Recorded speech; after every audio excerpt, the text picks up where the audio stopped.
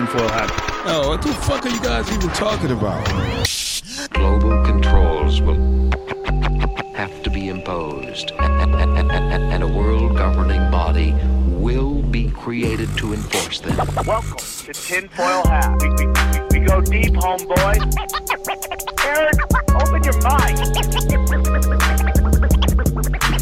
Drink from the fountain of knowledge. There's lizard people everywhere.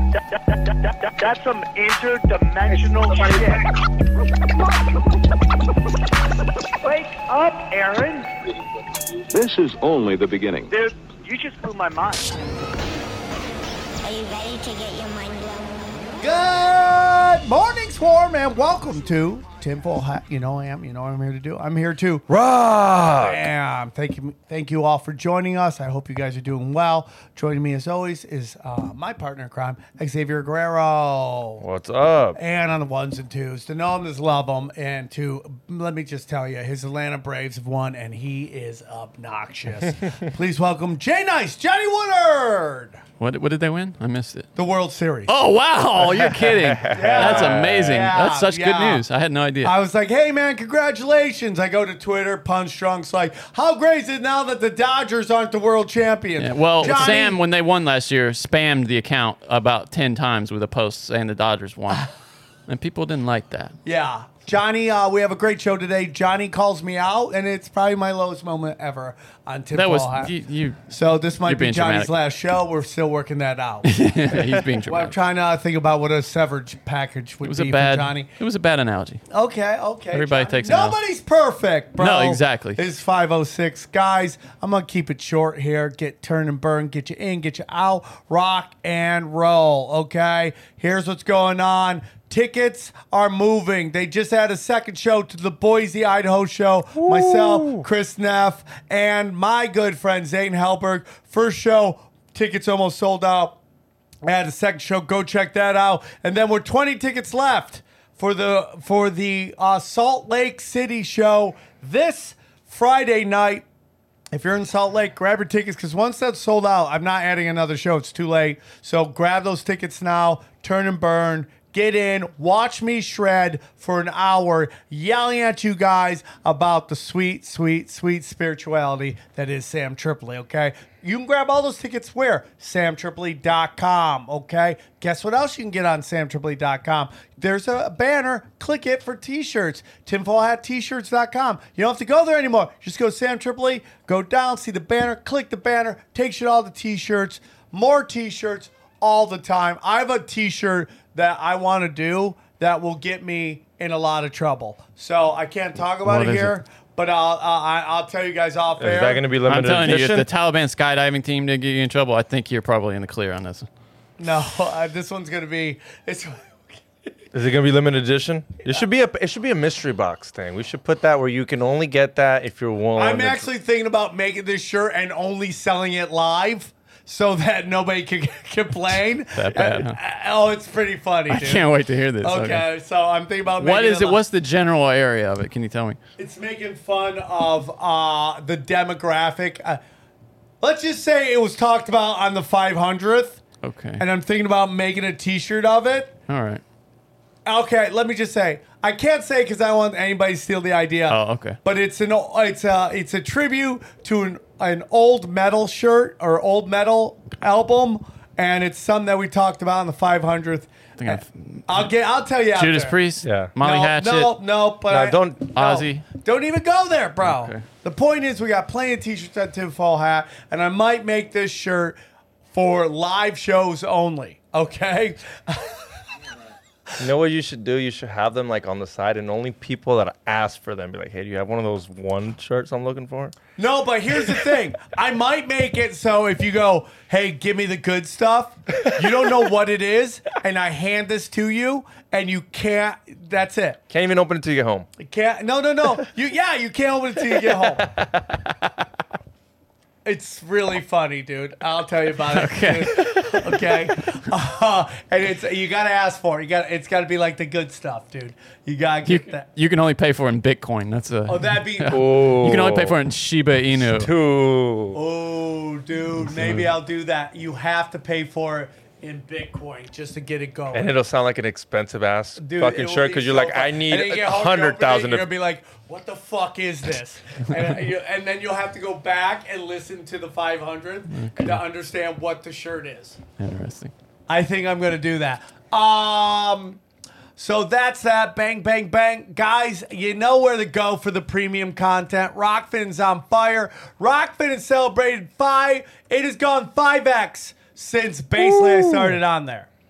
So since you became the comedy director, it went on 5X? No, it's starting to grow, and I'm starting to get some people on there, dude. You guys are going to be happy you're on there early, because this thing's about to go supernova.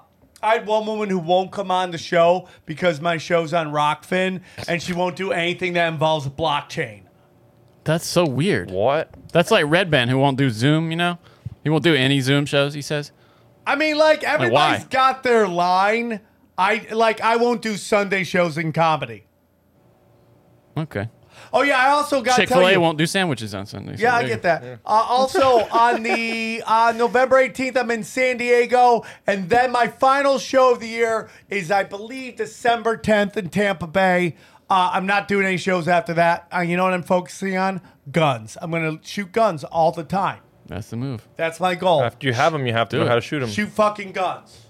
Shoot fucking guns. You That's and all I'm Alec gonna do. Baldwin be Me, right out there. my cousin, Eddie Bravo wants to go shoot guns. We'll just go shoot guns. Like I wanna Johnny shoot said, guns. you I should got take guns. Alec Baldwin with you. I got lots of guns. Isn't that funny that story's just totally gone from the news?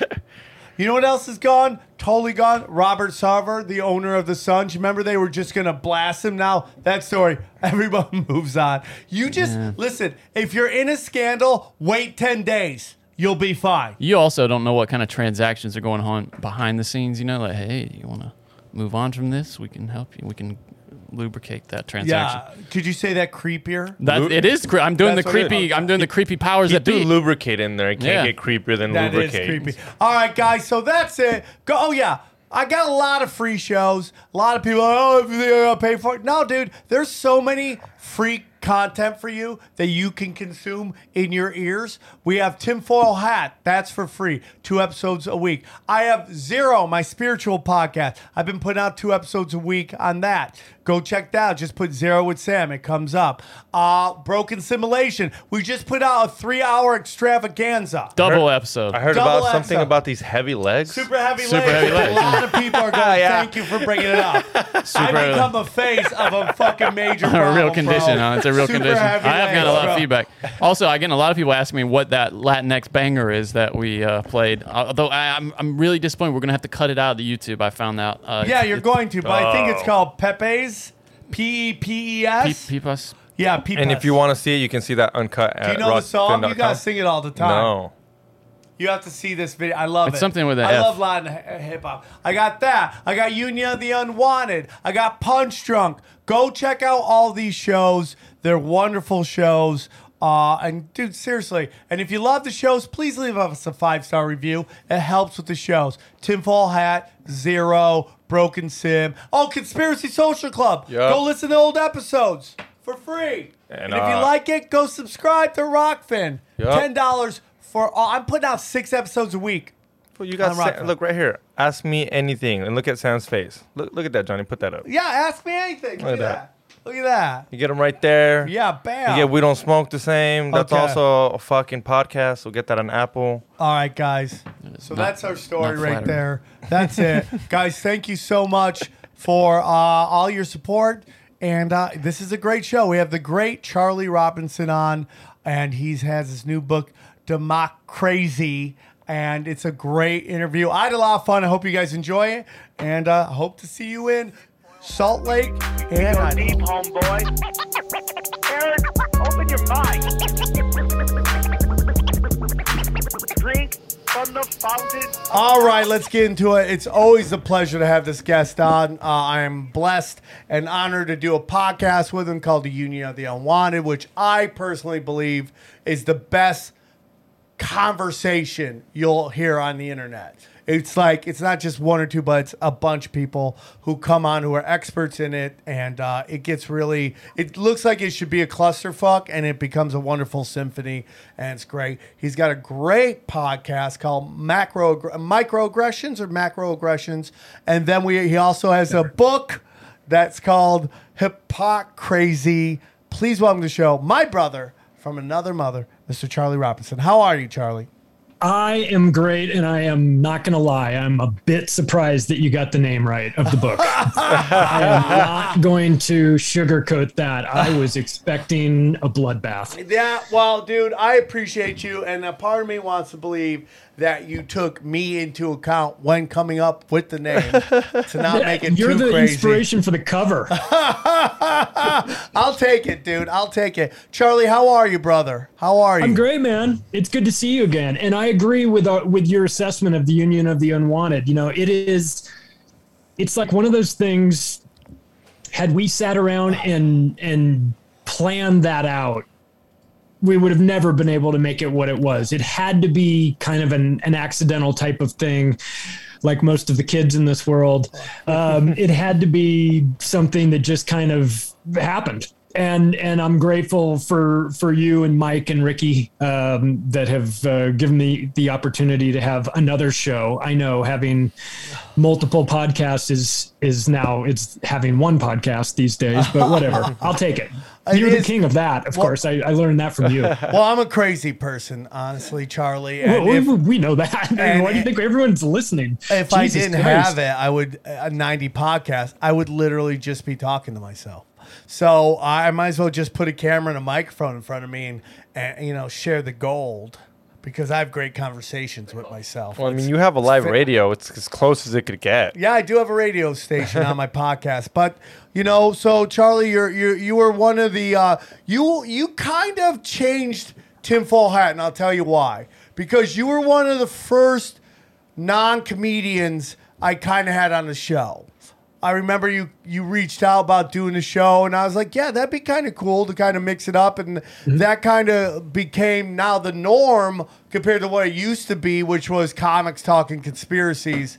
And so thank you for that. And it's been a wonderful blessing. I cannot complain about my life. Things I can complain about, I will not on the show. But overall, it's been a wonderful journey, and you've been doing some pretty amazing stuff. We're going to get into your podcast, and then we'll get into your book. But how many podcasts you have? I know you have the Union of the Unwanted. How many more do you have? 3. Well, there's one more called Day Zero that I do with Chris Matthews from Forbidden Knowledge News, Corey Hughes, who you obviously know, and XCube 420. We just do a weekly show where we just get into some of the headlines that are out there, and it's a little bit more raw. You know how that is. You have some shows where you can kind of go off the rails. And that's definitely Day Zero. We go off the rails there, and then with macroaggressions, I keep it logic based and factual and things like that. But I certainly do have a lot of fun with it. And of course, our Union of the Unwanted shows. The great thing about them is the fact that there's just no scripting at all. It's like a chemistry experiment, because there's only we know who's going in, we know what ingredients are going in the pot, but nobody else does, and we just people log into their Zoom at on that at that time on Mondays, and they go, holy shit, Roger Stone is in here. You remember that when Roger Stone came in? Roger Stone came in, and he was having technical problems before we started recording, and so he's like, oh shit, I got to get off, and my tech guy's here. I'll get on his computer and join you guys. And we're like, all right, great. So we get the Union show started, and then Roger Stone jumps back in, but he's under his tech guy's computer. He's using his tech guy's computer, so it says like Alejandro Pena, and then Roger Stone's face, and everyone's like, what the fuck is going on with Roger Stone trying to pretend like he's Alejandro Pena, I don't know, a left-hander out of the Braves bullpen or something. Yeah, you know Johnny well. Yeah, dude, I was gonna say Brave. It sounds like Roger Stone is culturally appropriating people. He most definitely is. But it's fun. So now you're on to your third book. I don't know how you have time to do all this. but you're on your third book. Your books are always great. Tell us about your new book. So the new book is called Hypocrazy. It's hypocrisy, but spelled differently with crazy in the back of it. Surviving in a world of cultural double standards. And part of this book came out of my disgust with the woke mob, with what they've been doing to society, how they've been allowed to just act, in an insane way. And we collectively, as human beings that are sharing this planet with them, we are prevented from rightly calling them out for the narcissistic lunatics that they clearly are. I wanted to write this book in part because I needed to document their insanity. And so I put 480 footnotes in the book. So it's not just me railing against these people, the COVID cult, the government, the mainstream media, religious organizations, all that. I went after everybody. Anybody that's a hypocrite out there, I went after them hard because they needed it. But it's not enough to just be angry or be funny or do all this. I had to document it. So that's the reason why I wanted to make sure that when people read the book, they don't say, yeah, well, that sounds too crazy for it to happen. And that's why I had to put the footnote there so that you can check it out. So many of the things that I write about in the book sound insane. They sound like I'm making it up. Like they sound like the things that you would say when you were losing an argument and you just said, yeah, well, Barack Obama dropped so many bombs on the Middle East that he ran out. And you're like, everyone's like, shut up with that. It's like, no, actually, that technically happened. I can show you the documentation of where it happened. So a lot of this stuff that, like, if you're just in a conversation with somebody, the things that I'm writing about in this book, they sound like the types of things that your friends would want to call bullshit on and say that's made up. You're making that up. And it's like, no. I know it sounds that way, but here's the footnote, here's the article, here's the study on it. You can go and check it out yourself. So I wanted to make sure that I gave people that came to this information all the ammunition that they would need if they wanted to get into a debate or discussion about this with their friends, that they could, in fact, go back and source this material in a real way. I can't believe this book is in War and Peace thick with all the stuff you could talk about. I'm sure you had to pick the craziest of the craziest because there is so much to pull from. And it really is what is up is really down. And, you know, the mental gymnastics that is being done right now, and to be honest with you, it's very much on the left, but there are times that you could definitely say the right has done this as well, right? For sure. Sam, we're doing the ad. We're doing the ad sorry, read now.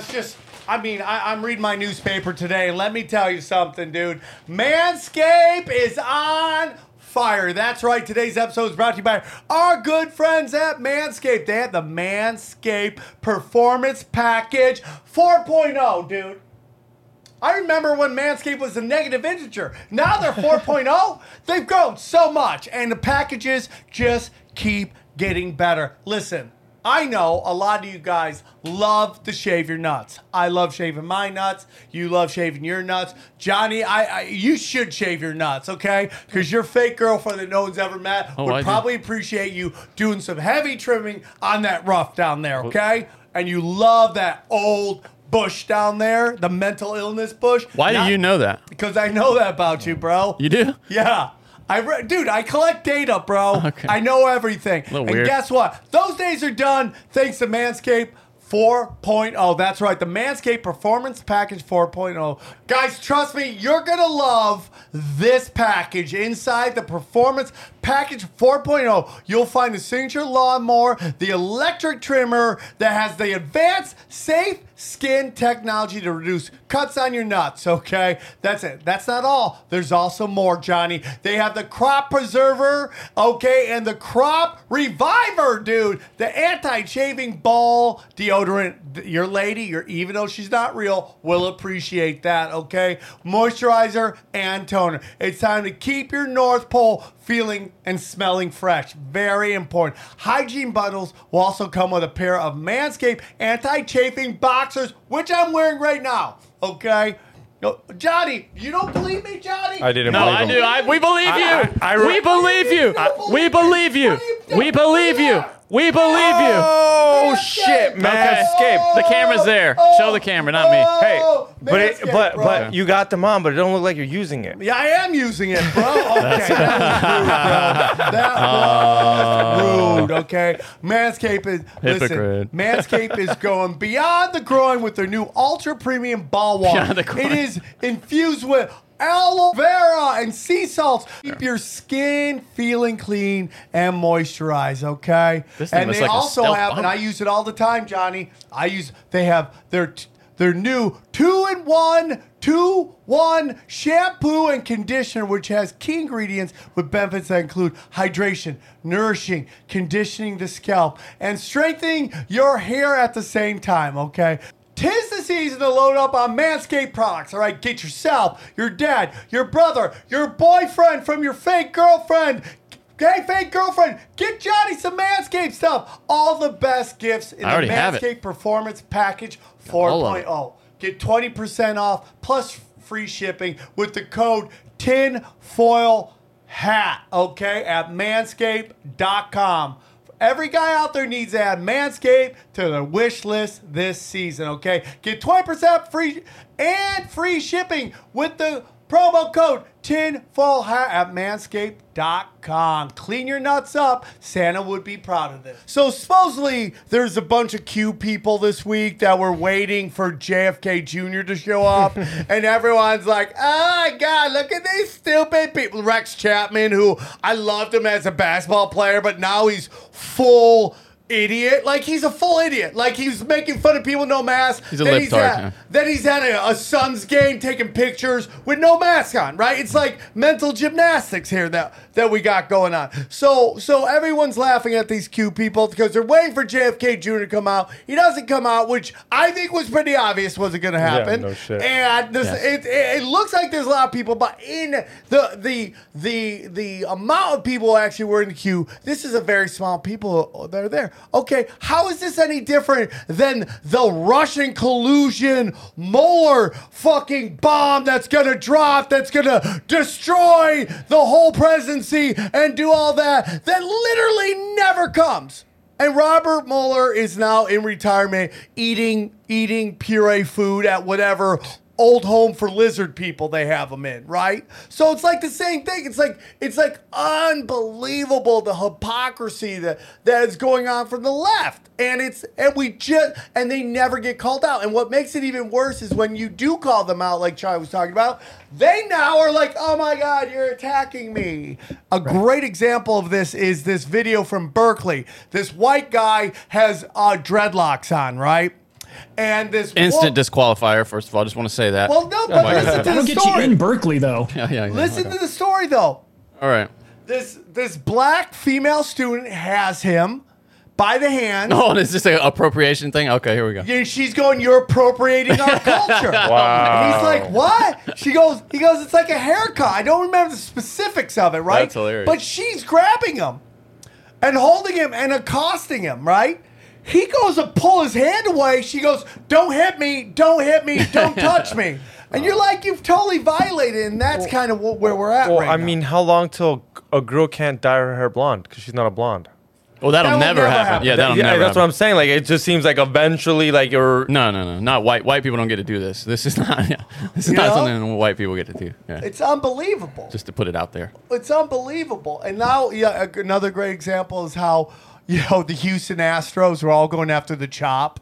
The Chop is racist. I'm like, if you think the Chop is in the same... And listen, dude, I'm against political correctness, but I'm telling you, like, I understood why they should get rid of the Redskins. We're literally talking about skin color here, right? Yeah. I mean, it's not even a joke, right? It's like literally, Or even Chief Wahoo. It's like the Brooklyn Blackies. Sam speaking, not Charlie. The Brooklyn Blackies are taking on the fucking Charlotte Hornets. Like, where would that ever fly? Or even the Indians logo, that face, that was just like You know what I'm talking about. That dumb well, Chief Wahoo, that dumb looking Indian face. That was all. I can see why they got rid of that. And the name, I don't maybe think the not. Braves are a problem. I don't either. No. Obviously. I mean, There's how no great problem. was it? Did you see Trump out there doing the chop? How awesome was that, yeah. dude? That made me so happy. I mean, Trump's in it. It's like Pissed off so many people. if you like. Wasn't there a point in like the Jason Voorhees versus Nightmare on Elm Street? Who was that guy? Freddy Krueger. Freddy Krueger. Wasn't there a point where like one of them somewhat you were rooting for to beat the other one? Yeah, I can't remember I which. think it was though. Jason Voorhees. I think they yeah, wanted maybe. Jason Voorhees to take Maybe. out Freddy Krueger. Yeah, I could yeah, be yeah. wrong. Like that's how I see Trump. It's like, Oh, yeah, I got right? you. It's like He Godzilla. literally is Godzilla. He's like Godzilla, yeah. He's really Godzilla. Godzilla just smashes the crowd, and then at some point you're like, "Fuck, we kind of need Godzilla." Godzilla, go kill those guys. Yeah, we You're know. disappointed when Godzilla goes back into the ocean. It's a bit of a letdown. You're like, oh, you're not. You staying. kind of feel like the show's over. Just don't go to Camp Crystal Lake. Yeah. Just don't go there and you're fine. Yeah, he'll leave you alone. Yeah, fuck. But Godzilla is great because it's like, okay, Trump is a full blown Zionist. We all know it. The right totally looked the other way when he fucking made a basically executive order that you couldn't criticize Israel on campuses. You couldn't join the divest movement. And that's a violation of free speech, in my humble opinion. But nobody said anything from the right on that. Right, Charlie? What were some of the greater examples that you were talking about in your book? I feel like I'm just talking the whole time. I'm sorry. Well, I mean, I did keep it consistent. Like I bashed the left a ton because they deserve it and they're weird. But I didn't give the right a pass. And you know how you can tell that is that I went on Mel K's show. And you know Mel has got that right-leaning crowd, and Mel read the book, and she was saying really nice things about it, and all of her people wound up going out and buying it. And then They read it. And then they read it. And then the email came. You motherfucker, you probably voted for Biden, you piece of shit. I fucking hope you enjoy what you got. You Biden voting. Oh, you got to the Trump part, did you, retard? Yeah, I bashed him too.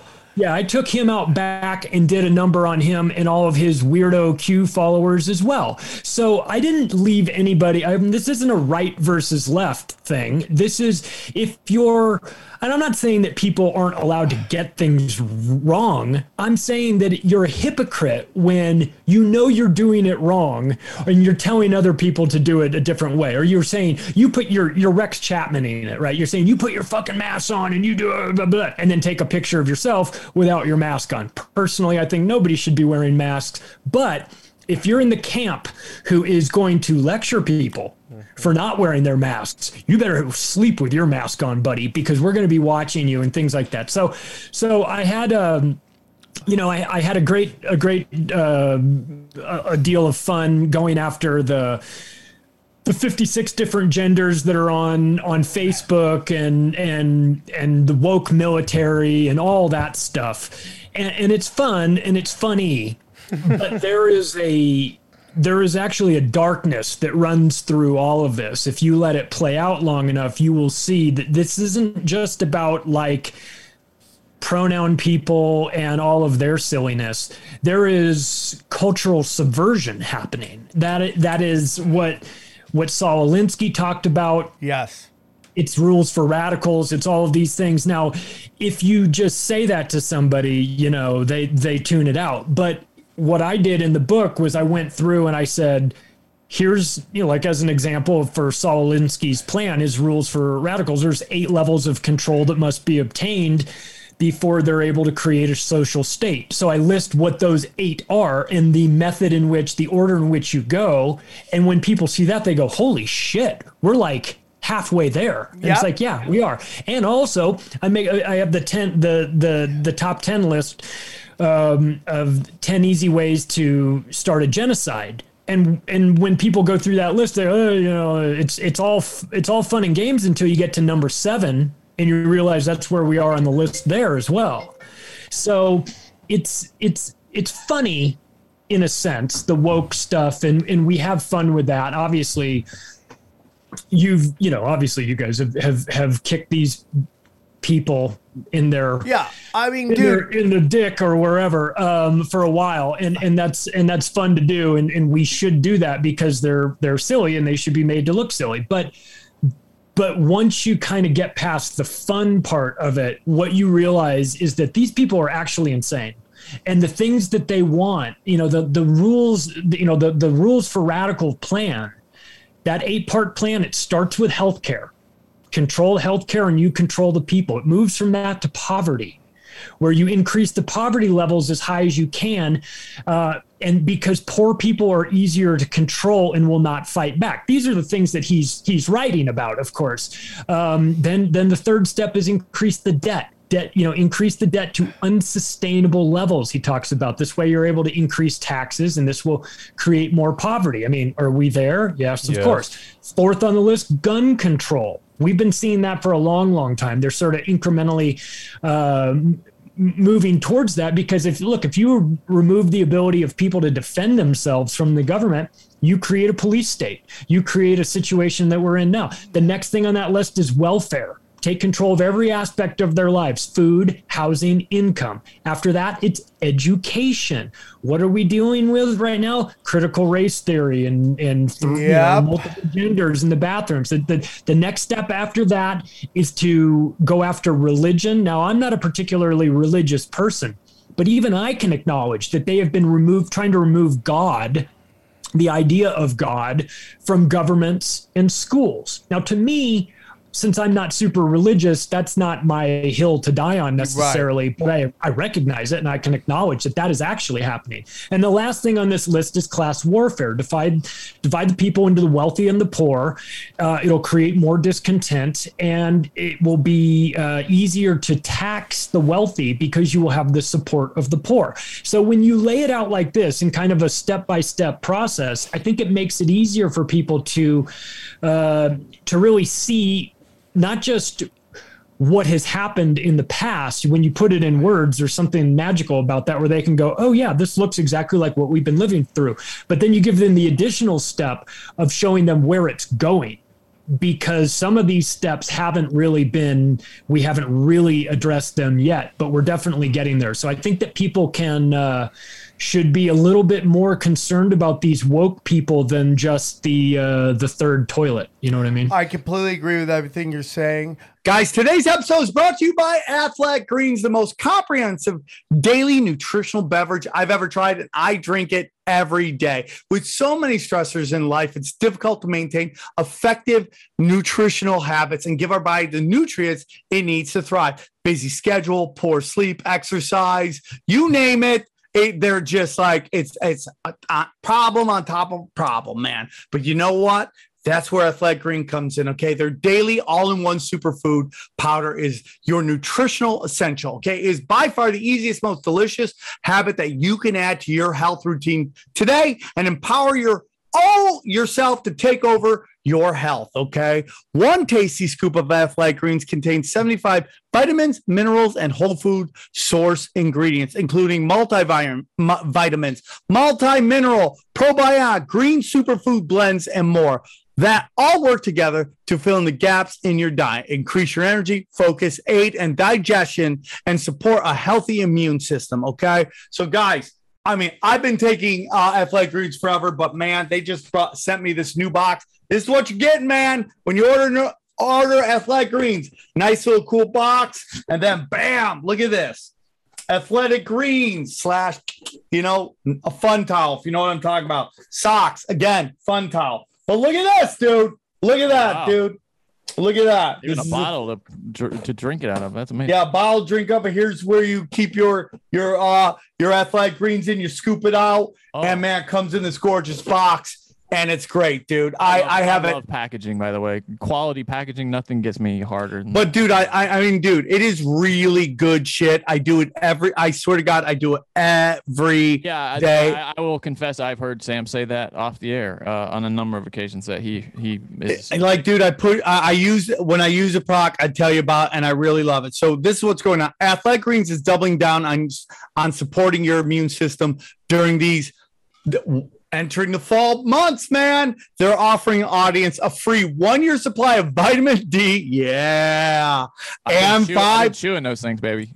Gotta get Really? You've been chewing some D, bro? That's yeah. great, brother. Yeah, I've been I on love that that you chew D, dude. I love it. Big time. And 5 free travel packets with your first purchase if you visit my link today. You're basically never have to worry about vitamin D again. So whether you're looking for peak performance or better health, covering your bases with Athletic Greens makes investing your energy, immunity, and gut health each day simple, tasty, and efficient. So this is all you got to do. Simply visit athleticgreens.com/tinfoil and join health experts, athletes, and health conscious go-getters around the world to make a daily commitment to their health every day. Again, athleticgreens.com/tinfoil for a free year supply of vitamin D and 5 free travel packets. Enjoy it. You know, whether it's a Unabomber, Malcolm X, I say this all the time. They warned us rich white liberals are the fucking problem. Okay?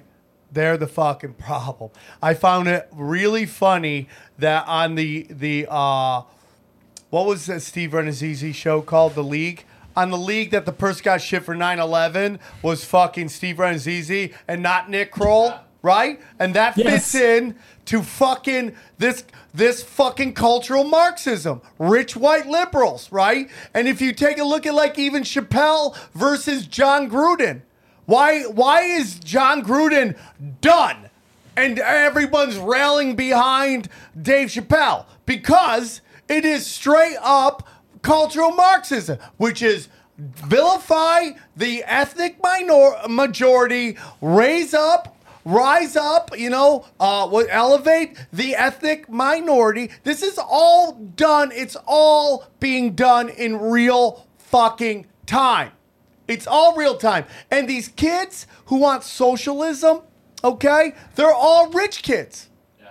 And they don't mind taxing the rich because they have accountants that are going to get them out of it. No matter what. So when they say tax the rich, they're really saying tax the fucking middle class.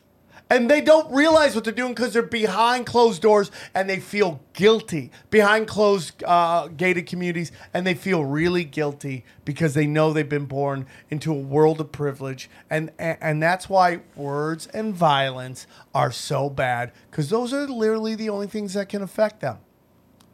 Meanie words and a physical fight are the only thing that can fuck with rich kids.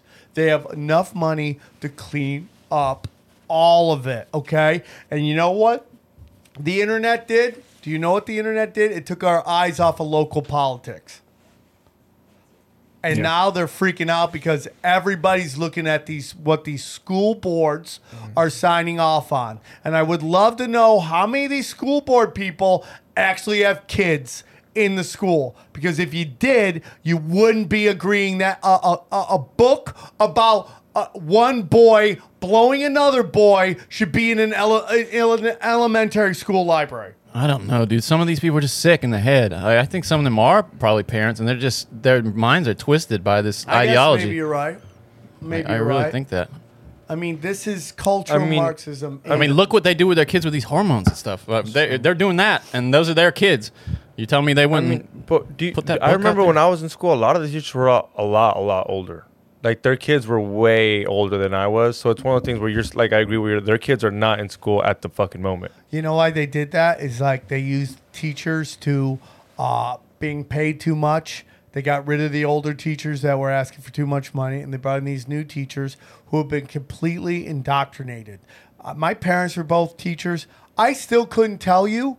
It would take me a moment to really tell you if my parents were Republican or Democrat. I'm pretty sure they were Democrat because they were in teachers, they were in unions. But man, they never talked about any politics, even in the home. Everybody I grew up with, same way. My parents, my grandparents, yeah, totally. And now it's just like you have them having BLM signs on their fucking walls. But it's kind of easy now on both sides. You see an American flag, oh, he's a Trumper. You see a black BLM, he's a Democrat. It's so, like, you can go to my house and you'll see my sister. You go to my sister's house and there's a BLM magazine. And instantly I'm Your like, sister has BLM magazine? she's like times. It's not for that. It's just for it's what she listens to. So it's what she's reading. Okay. And it's just like I know what you're playing for. Like I know your They want narrative. that, though. It's not. It makes us easier to categorize and therefore easier to deal with because those ideologies twist people's minds and make them very similar. You know, it adds some homogeneity to the mix, which makes everybody easier to. Homogeneity? Yeah, you know, It's not homogeneous. what you think it is, Sam. Yeah, it sounds like I like how they something both weird. knew what it was. Me and you didn't. I agree with you. I thought it was what you thought it was. English is the second. Well, they're doing something else, which is a little bit more devious, but it flies under the radar, and that is they're removing words from the language. And one of the things that the House of Representatives just did recently, because, you know, this has got to be a priority, right? We're not in the middle of COVID and rampant hyperinflation or anything like Border that. Border crisis, all those things. Yeah, fuck that. Put all that stuff on the back burner. What we have to focus on is the removal of the terms that are not allowed to be spoken inside the House of Representatives. You know what those are? Mother, father, brother, sister, aunt, uncle, grandfather, grandmother, anything that you can use to describe a family, and there's about 50 of them on this list. I put them in the book. They are banned from the House of Representatives. You're not allowed to say any of them. So what they're doing you want to talk about cultural Marxism in a very devious way, is they're destroying the family by removing the words that you use to describe a family.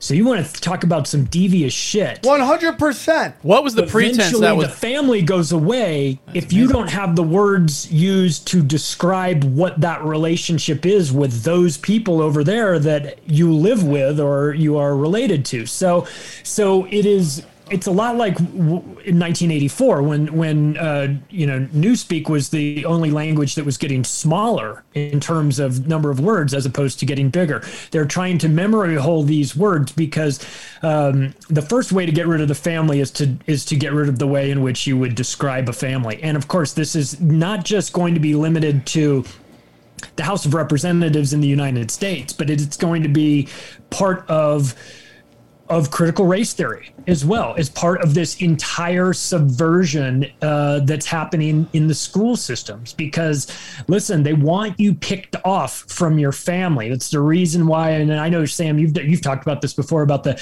insisting on getting women into the workforce. It wasn't like, oh, we're going to do what's right for the women. It was breaking up the family, keeping the kids not have both parents there. There's a lot to that. So if you part of this is that you have to think like one of these psychopathic people that's trying to manipulate society. And so what they do, if they can't destroy a family outright, they'll just destroy the terms in which you use to describe the family. And if you give that a long enough timeline, then the idea and the concept behind the family will eventually go away as well. What's the pretense that was done under? I'm really curious to how did they even manage that? It's basically a grandma tells you that's a female. That's What? a mom. If you call her grandma, lets you know it's a female, so they want to. That's what's behind it, but what was the thing that kicked it reasoning off? for Yeah. I mean, how did they manage that with without just saying that? Like, what's the pretense? I don't know. Yeah, exactly. I mean, I don't know. There's no good reason for it. That's amazing. You know what just happened? The FCC or whoever's in charge of campaign finance just literally, hold on, let me show you. I sent a text to Jimmy Dore. Anytime I want to get to the other side, I send texts to Jimmy That's so Dore funny. so he can do Shout a out to story Jimmy on. Dore. Yeah, he's fucking doing great. He's like, dude, him, Russell Brand, they're all coming to our side. Oh, listen, Jimmy Dore committed the unspeakable act of acquiring housing.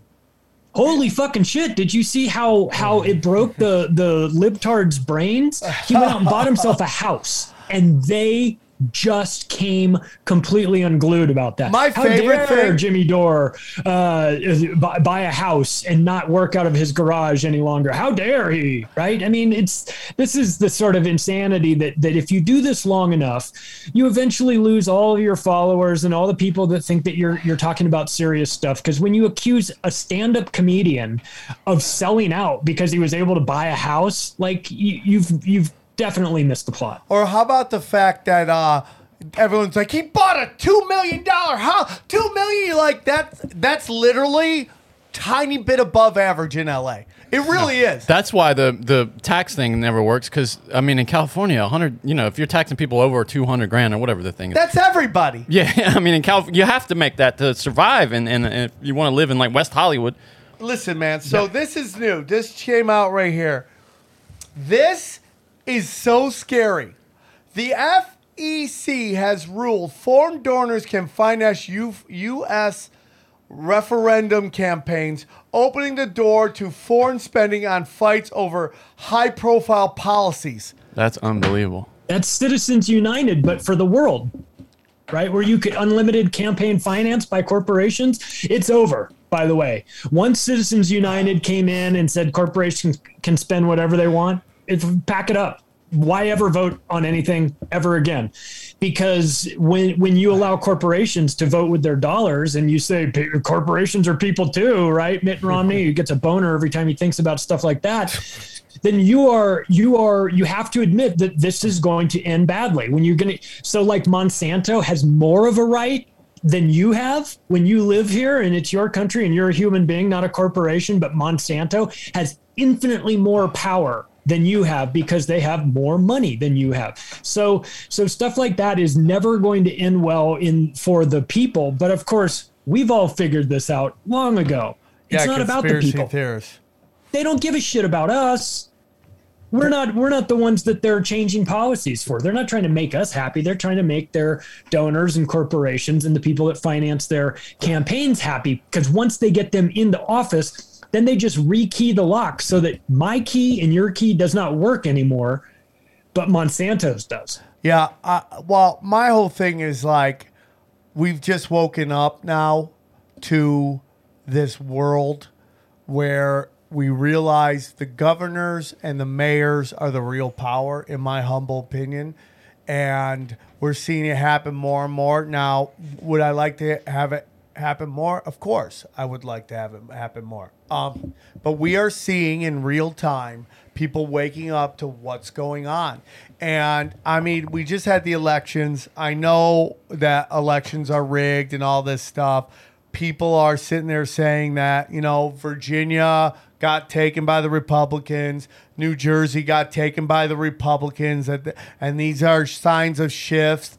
I don't know, man. I mean, I remember Republicans pulling some scumbag shit after 9/11, okay? I remember the Republicans and, with Reagan and the Bushes with the drug wars. I remember a lot of shit. So, Again, we're just running back for monster every time when we do it. If we're not here's the thing. If you really want to stop this thing, you have to pay attention all the time, or you have to completely pull out of it and just do what like Owen Benjamin's doing, which is living on his own land and owning all this stuff and living that way. Those are the options, in my humble opinion. You can't possibly just go through the motions anymore. Pick a side, and either one is fully invested in fighting back, or the other one is pulling out completely, pulling your energy, your dollars, your loosh, and everything out of it. That's my opinion. But this could be a good thing for us.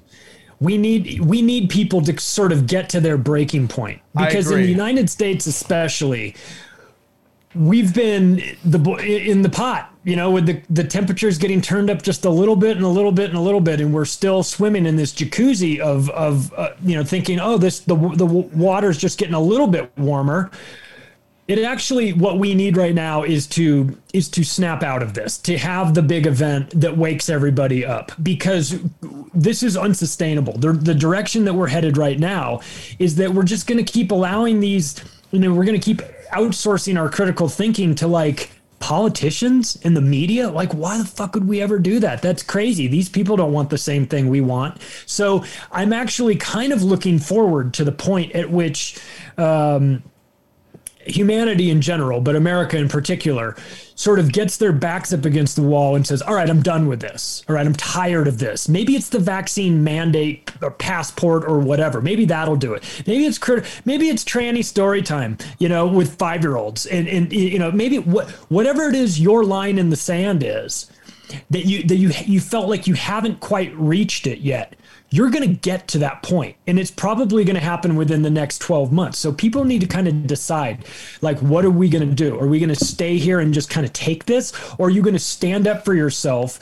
And however that look, I'm not trying to. I don't want to suggest how people should choose to stand up for themselves, but we've got to do something, because what we're currently doing right now in America, it's not working. It's not working. You can't vote.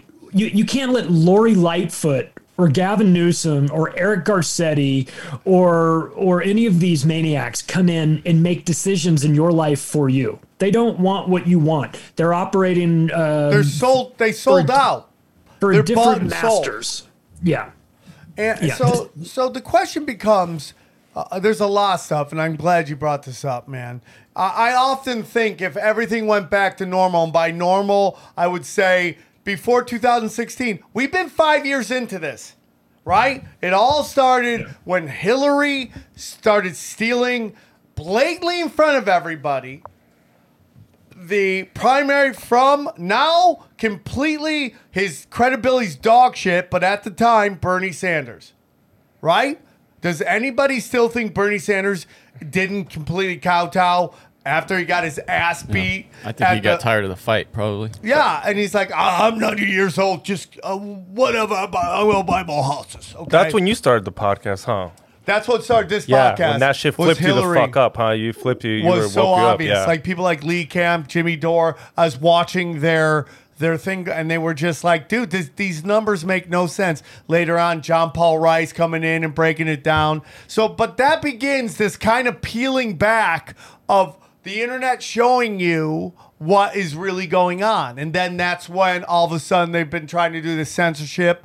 But I think it's blood in the water, you know? But there's part of me that thinks if we go back to 2015, right? When everybody thought everything was great,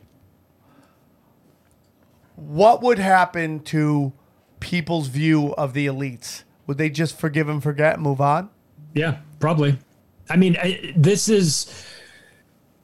think we need to recognize that tinfoil hat started as soon as Hillary Clinton announced that she carries hot sauce in her purse. Is that is it fair to say that was an interesting that was the point where you're like, fuck it, I'm doing a show. We're getting to the bottom of this. If it went back to normal, then a certain segment of the population would go back to sleep. They would try to. I can't go back to sleep. I'm up. I'm never going back to sleep to this. And I'm never going to be okay with the way things are. And I think that that's actually okay. We're allowed to be upset about this. In fact, we may get to a point where the best thing that can happen to us collectively for our evolution, for us to break out of this, is for these people to push us to our breaking point where we see what we're made of. Because right now, man, they are devising society into two tiers. Those that are willing to get along with the plan and those that are not. And the plan is constantly changing, and I don't need to know all the ins and outs of the plan. I just need to know who's in charge of it, and I'm automatically out. I'm not participating in that. I'm not taking vaccines or mandates or doing the passport thing. I'm not participating in that.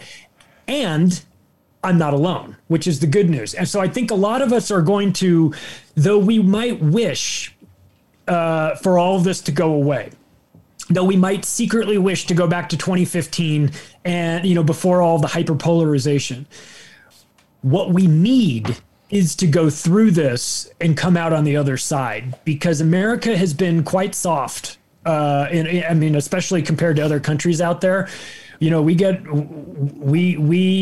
very upset about the slightest, little inconvenience. Right. So the fact that we've had to go through this, like anything in life, is going to toughen you up a little bit. And I think that we're going to need this for our emotional development. There's a lot of people out there that are ill-equipped to participate in where we're going in the new society. There's a bunch of people that are just going to do whatever their television tells them to do. You know, I don't have much respect for those people. They are letting us down at a time when we really need kind of all hands on deck. Like, if you're not awake to what's happening in this world right now, man, you may never be. I completely and utterly agree. But there are people that still buy into it. Those people are called New Yorkers and Los Angelinos. I'm sorry, dude. Like, so much has been exposed. And one thing's been exposed is that New York City is not the gritty town that we think it used to be. Right? Like, Philly was. Like, you remember when Antifa was like, we're going to burn down your house? And, like, all these crazy Philly people are like, get the fuck off my block. I'll beat the fuck out of you. Right? You didn't see that anywhere in New York. New York folded like a chair. LA folding like a chair. Tomorrow... It's the vaccine mandate. Vaccine mandate. I will no longer be allowed to go to Krav Maga. I am now doing personal lessons. I've been doing it for most of this thing. I will not participate in this. It is a big reason why I don't go to the comic store. I will not participate in this march to social credit score. I'm going to the gym tomorrow. If they ask me for that, I'm like, can I resign? Because Eddie Bravo gave me his okay to go to his where they don't need nothing. I'm not going to give that one out. Okay, maybe you shouldn't say that. No, that's why. No, he just said there's this one I go to. There's no. I'm not saying where. Oh, you mean the gym? Yeah, but I'm gonna quit. I'm gonna quit my gym if they ask me for the vaccine passport. Even though the other one's further, I'm like, I'd rather take the L and you guys lose my business because I'm not supporting that shit. Somebody put out a tweet about how these businesses are now going to be denying services to the people who march for them to be able to be open during these COVID scams. It's not my tweet. It was somebody else's tweet. And if I remember, I wish I knew who it was. It was a guy who I think he's a boxer. And he put it out. Like, I think you'll be surprised how many businesses don't do this. I think you're going to see a push at first, and then they're going to learn real quick that people aren't going to protect. Now, LA is very vaccinated, so I don't know how much pushback there is from anybody. They say if a restaurant loses 15% of its business, it cannot. Oh, their margins are razor thin, quite thin. Right, so we saw. I have friends of mine who are in the conspiracy world. I got some people commenting that they were super happy that the mayor, the guy who won the New York City mayor race, won because he's Bitcoin, and that's cool. I get that, but do you really think a Democrat is going to change anything in that city? Do you think anything's going to change in there? I mean, the other guy, as crazy as he is with the beret, is like, dude, elect me. Day one, mandates are over. People voted, and what people are like, oh, it's all fake. It's like Johnny was talking about in California. And I Tino Sanchez go, dude, they totally rigged this thing. I'm like, maybe, but it's like, these are strongholds for this broken democracy we live in, where people vote emotionally. Yeah. Well, and also, think about how many people have moved away that would have voted the other way. A fuck ton, dude, are out of the state that would have voted the other way. A bunch. Okay. And if I was to get the vaccine, I'd want everyone to get it. If I was that idiot that got it, I'd be like, well, why aren't you getting it? I had to get it. The 100. What were you going to say, Charlie? Well, I was going to say that this is not accidental. That this situation that they've put us into, they study these methodologies of how you get people to behave. Tavistock Institute, all of that. They've role played the scenarios. There's something called Biderman's chart of coercion. And when you look at that, like, if you don't know anything about it, it doesn't mean much. But when you take a look at this chart, and there's only a couple things on it, what you realize is that we are moving down this chart in a step-by-step process. So for a lot of these people, be it in LA or New York, and they sort of think, well, if we just do what they say, things will go back to normal. And I've got to have things go back to normal. I've got news for them. It's never going back to normal. Listen to these 6 things really quick and tell me if it doesn't sound like we are going step by step through this. The first thing on the list, and the most important part, is isolation. That's where it starts. Everything started with isolation. It deprives victims of social support, their ability to resist, and makes them dependent. The second thing is the manipulation of perception. It eliminates information that is not in compliance with their set of demands. It punishes independence and any sort of resistance. It changes the way that you see the situation. After you've done those two things, the third step is humiliation and degradation. This is when they make resistance more costly than compliance, which is where we're definitely living through part of this. They deny you privacy and things like that. The next step is exhaustion. How many people do you know that have just thrown their hands up and said, just make it stop? I'll do whatever you want me to do. Just make this goddamn thing stop, right? So after you do that, the next step is threats. You get the threats. This creates anxiety. It creates despair. They outline the costs of non-compliance. They say, listen, if you don't do this, this is what we're going to do to you. Then after that, like any good psychopath, they give you an occasional indulgence. They say, well, positive motivation for compliance. Oh, you've gotten the vaccine passport. Well, now we'll let you go to a concert. We'll let you sit in this restaurant. Isn't this great? But then the last thing on the list is demonstrating omnipotence. This is how they suggest futility of resistance. Resist all you want, but it's over for you. We're going to show you how we have complete control over your life. And this step, this last one, this is where you get a lot of people going, I work at my job. They're going to make this shit mandatory eventually. Yes. I don't want to lose my job. If I take the jab today or 6 months from now, eventually I'm going to have to take it. So I'll just take it. And that's how they get you. They have systematically and scientifically broken this down into a step-by-step flowchart. And if they implement these policies in the correct order, they can march you through all these steps and get you to do exactly what they want you to do, even if it is working in your own against your own best interest, which I would suggest is what we're doing right now. Which is pure MK Ultra. Totally. Oh, it has the fingerprints of these people, the same people that were running ops for the CIA and for Tavistock are involved in this. The Club of Rome, who is pushing the climate narrative, was started by David Rockefeller and Dr. Alexander King. Dr. Alexander King started the Tavistock Institute and NATO. This is who we're up against. These are the organizations that are sort of kind of governmental. They're sort of off, and they're advising governments, these NGOs and think tanks. They say, if you were to do this, that would really make people freak out. So maybe don't do that, or maybe do that twice as hard, or what happens if we do this? So there's a lot of science behind this too. The art of coercion and the science of compliance and things like that have and the power of propaganda. God knows we've watched Ed Griffin do those talks in the 70s with Yuri Bezmenov, when they're talking about, he's like, well, really, you need 3 decades in order to break a society. I'm like, shit, when did they record this? 1, 2, 3. Here we are, Yuri. So we're in the middle of this. But the most interesting component, well, maybe not the most interesting component, but a really weird byproduct of this that I've discovered, and I know you guys have too, is that if you calmly, which I'm barely capable of doing, but if you calmly and rationally explain this to somebody, they will look at you like you are crazy. Yes. And that is, of course, a sign that the propaganda is working quite well.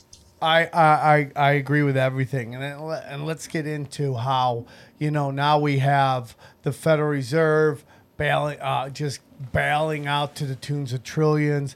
No matter what Brian Callen wants to say, you have BlackRock, you have, I forget that there's 4 companies now that basically own everything. And what they're doing, and that was a joke because I love Brian Callen. What they're doing now is they're doing is turning politicians into game show hosts, right? So it's like you have people like Alex Trebek while he was alive, Pat Sajak, these are very well paid placeholders. They could easily be replaced in a heartbeat. They're paid to basically do something that nobody in their life really wants to grow up and do. But it's so fucking lucrative that they play this game. And they are. You don't think that's a dream gig? Think about all the people tripping over their dicks to get this Alex Trebek seat. Yeah, but I want to pull how many people that are 12 years old are like, I just want to be the host of Jeopardy. You might be. There are a lot of nerds out there. You think that's what people dream of? There's some people. I mean, I'm not a few of the being people famous. Aaron Rodgers wants that job, dude. Aaron Rodgers wanted to host. Right. And he's an NFL quarterback. Right. But he knows that he's going to. I'm just saying, it's not a bad Johnny, job. I take it back. Fine. It's the greatest gig ever. Drew Carey took it. I mean, he did. But listen to me. My point is, okay, let me change You that. work 2 days a week. I mean, Okay. Johnny, point Johnny. sorry, This is your I've never last heard show. that. I've never heard Move that along. before. That was a bad Okay. job. So, but no, my point is like, what is the purpose of this job? Like, it doesn't serve anything in society other than doing the bidding of the people who are paying for everything. Do you understand what I'm saying? Like, if you got rid of game show hosts, what would happen to society? Right? I mean, I don't know if I can articulate this thought I'm trying to say. They like a recognizable face, a face that they've come to be comfortable with. It's like a Alex newsman. Trebek, Pat Sajak, prime examples. Those guys have been Cronkite. there forever, Right, right? 40 years, 30 Right. years, whatever. And in politics, it's kind of the same thing. You get a guy, you go, oh, I recognize that guy. You right. don't know that he's the biggest scumbag in the world. All it is name recognition. Look at the statistics of people that are voting. They're they go through like, mannequins. who'd you vote for? I voted for, Right. Jim Smith. Why? I don't know. I saw more signs of Jim Smith. I just do you like his policies? Like, what are his policies? What? Yeah. Okay, so that's you my point. just voted for him because you recognize the name. There is something to that where they need you to kind of have this red team, blue team, prime example, man. I mean, some of the most, like, I think I've even heard you talk about it, Sam, like when they want to get really shitty, bad for Democrat type shit passed, how do they get that done? They have a Democratic president pass it. Because their base will vote for it anyway because that's their guy and they like their guy. They're not even looking at the policies. They'll vote. Oh, Bill Clinton wants to do this. Yeah, I like Bill Clinton, so I'll vote for it. You just voted for the private prison industry, you fucking dummy. Yeah. You just incarcerated your entire community, you stupid moron. You did that because you recognize Bill Clinton. Well, I think Bubba's cool. He jogs into McDonald's just like me. Yeah. We've got to do a better job of getting the public, like, if you're gonna vote, first of all, I'm not interested in the voting situation. Fuck the voting. I don't participate. I'm done. But for those people Even that are locally, going to vote, Charlie? maybe on the local levels, it's a different story. But you've got to really kind of know what you're talking about in order to vote in these things. Otherwise, you wind up with establishment. You wind up with Chesa Bowden. Yes. In San Francisco. You wind up with that fucking maniac who is was put there by George Soros, of course, whose parents were actual terrorists that were convicted and sent to prison for bombing places. That guy is in charge as the district attorney in San Francisco. And then we act surprised when CVS and Walgreens pack up and move out of there because the place is getting looted because they won't even call the police. The police won't show up anymore. It's like, so we collectively, as like, I am really good at criticizing politicians. I have a PhD in that, but we have to sort of take some responsibility too. The general public has to kind of, it's our duty to recognize these people don't support us. They don't want what we want. Stop voting for these assholes. They're not on the same team as you. It's emotional stuff, Charlie. It's stop just being like exactly. Stop being emotional. But that's part of it. If you can get people emotional about policies here, one way or the other, you can get them to feel your way, because the emotional voter is a totally different voter than the policy voter, the guy that's like, oh, well, I've researched this and this position, that guy's position, I like it works for me. But if you get somebody emotionally like, oh my God, that person once said that person once wore blackface at Halloween, and you're like, he was going as Dennis Rodman. What the fuck did you want him to do? You know what I mean? Like, you get people really emotional, and then you say, well, extrapolate that emotion, how you feel right now, and that's how you're going to feel every single day of this person's administration. And they go, I don't want to feel that way. So using fear as a tactic is brilliant for these psychopaths, and then corralling them into voting for specific candidates that are already compromised. So vote harder next time, right? Vote harder next time. I can't believe that Joe Biden is the president. Well, you should have voted harder for Donald Trump then, I guess. Dummy. I saw the dumbest graffiti art. It was one of these guys, like Big Boy in the Morning, right? That's a hip hop morning show. I think I might have seen this. Okay. And it was like him doing this, and it said voting is rebellion. Oh, no, I didn't see it. Someone had graffitied over it, voting is lazy rebellion and doesn't work, right? And it's just like, we have got, like, I mean, Charlie, I don't know how old you are. I'm assuming we're somewhat around the same age. You and I are like within weeks apart. Okay. So, and I don't know about you, but I'm an old school liberal. I'm the same. I've heard you describe it. I'm the same way, which is like, leave me out of this. Do what you want to do, as long as you're not hurting somebody. Take care of sick people. Don't leave them behind. That's not a nice thing to do. The Republicans are kind of dicks. Like, they only care about money and everything. Like, that's how I always thought, right?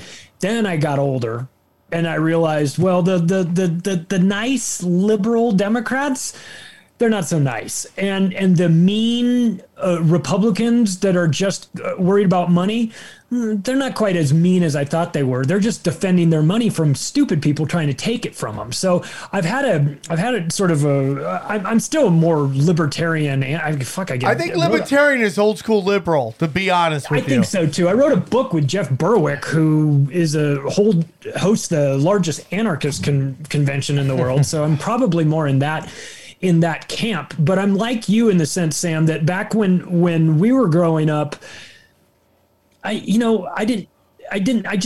always thought I just was nice. I thought that being on the liberal side meant you were a little bit nicer, a little bit more compassionate. And so I wanted to be in that side, but that's changed, man. That's not the left anymore. That's why, that's why I had so much, like you said early on, the hardest part of writing the book was trying to figure out how much stuff to keep out of it, because I could have gone on endlessly about some of the woke stuff and some of the religious stuff too. I mean, at some point you're like, I am beating a dead horse with this one.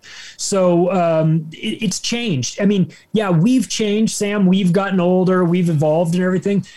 But the way the politics has changed too as well, where it's almost pointless to talk about how we were back when we were in college, because that doesn't even matter anymore, because that segment is they've moved the goalposts so far that it's unrecognizable to me anymore.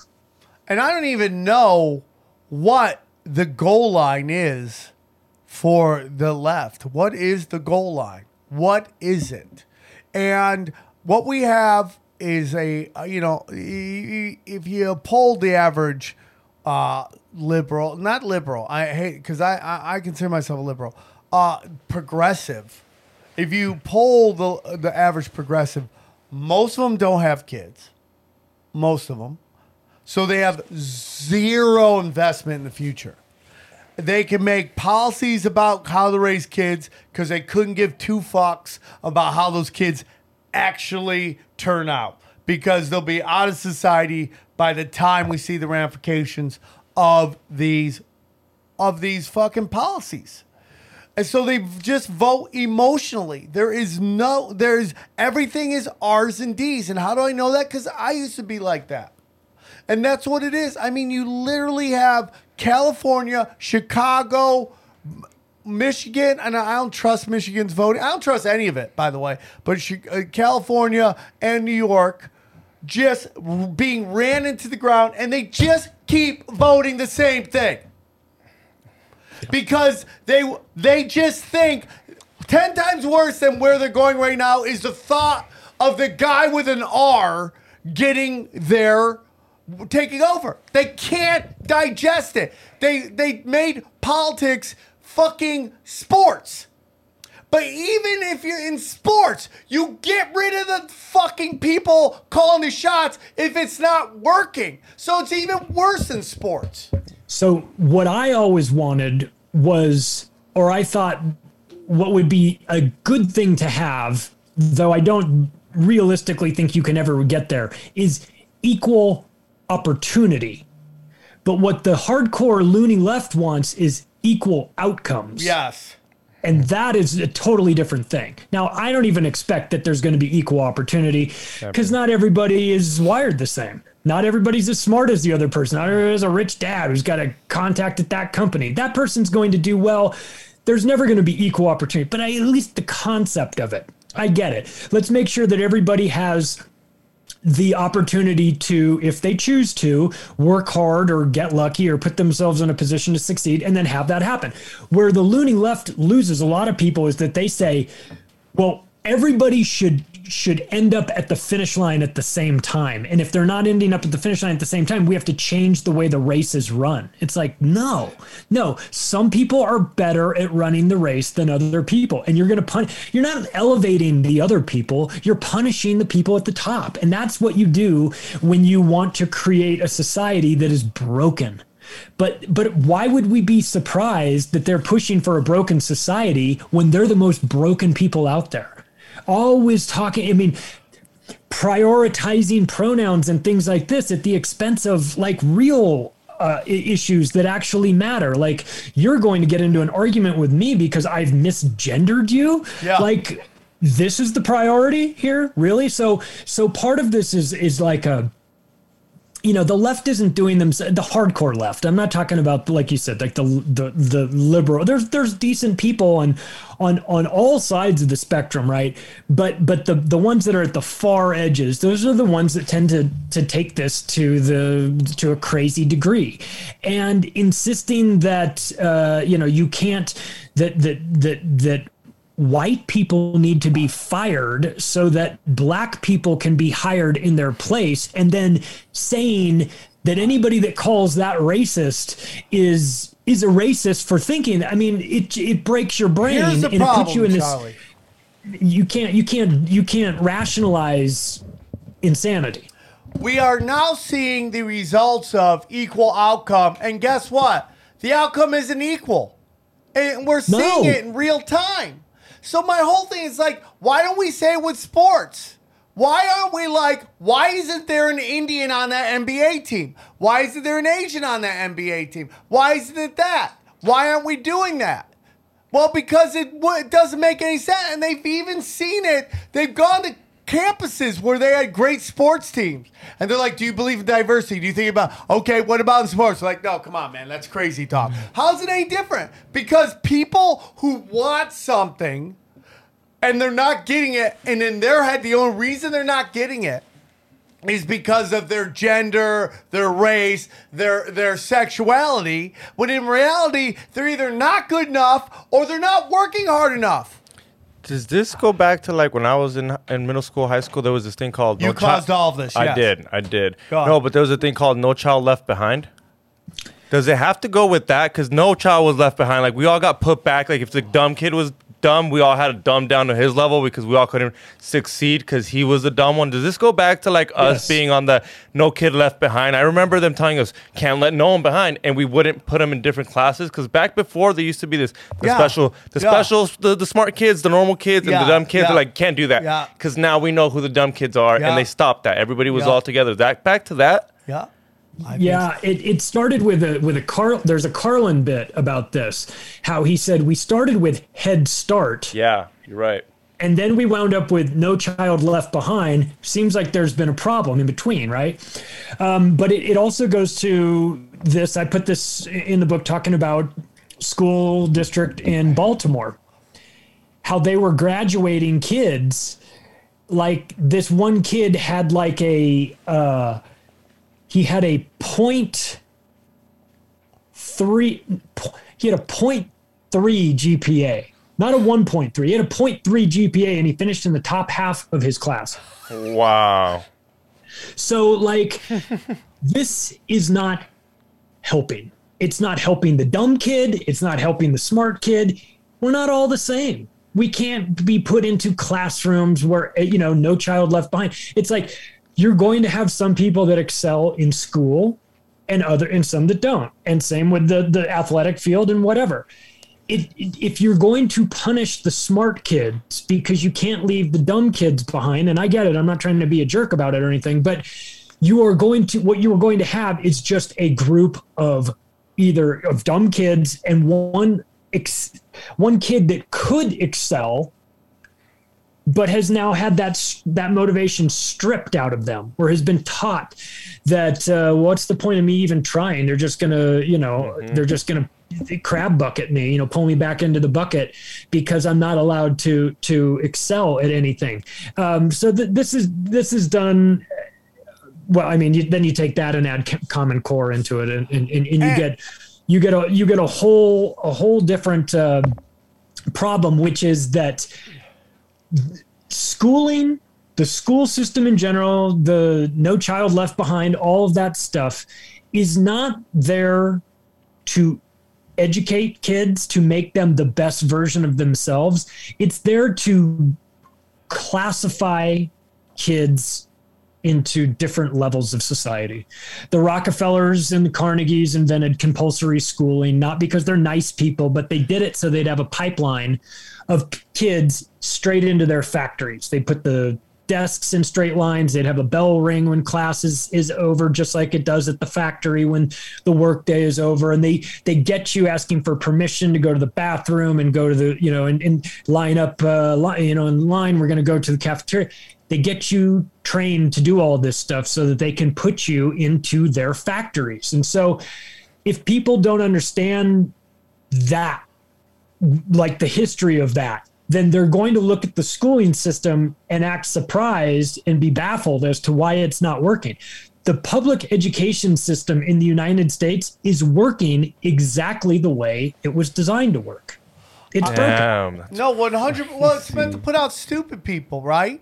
And yeah. And listen, dude, this is what happens when one group of people own everything, okay? The same names keep coming up. They create these dummy corporations that are filters between them and everything. It's down to like 5 people. Have you seen that doc that was done recently, Monopoly? I've been talking about this forever. It is the Fed is giving out all this fake money. These couple businesses are using this fake money to buy up everything. And these companies are like, I would love to call them the corporations, but they're above it.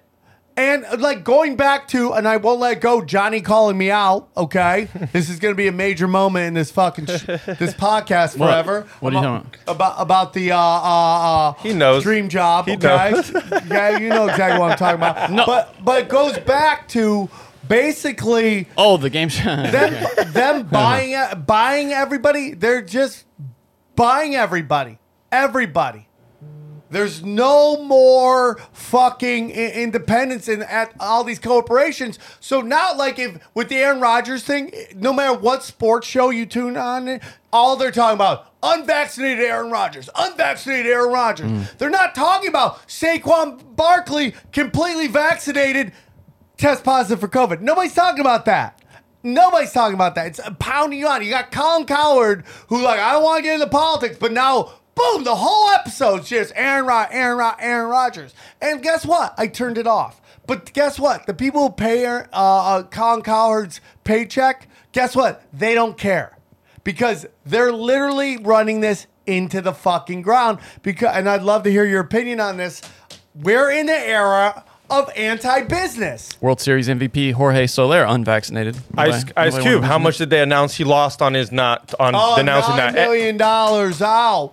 But it's like, it's anti-business. We are seeing businesses that I feel like in the past, when business and the customers' views and politics aligned, the corporation would do whatever it could to get the customer. But we're in bizarro clown town now that the business doesn't care about the customer. Now it cares about the owner and what the owner wants. It's America, man. Can you believe this is America? Like, we've thrown out this idea of meritocracy, which used to be, it was like a founding principle of America. You know, this idea of pulling yourself up by your bootstraps, rugged individualism.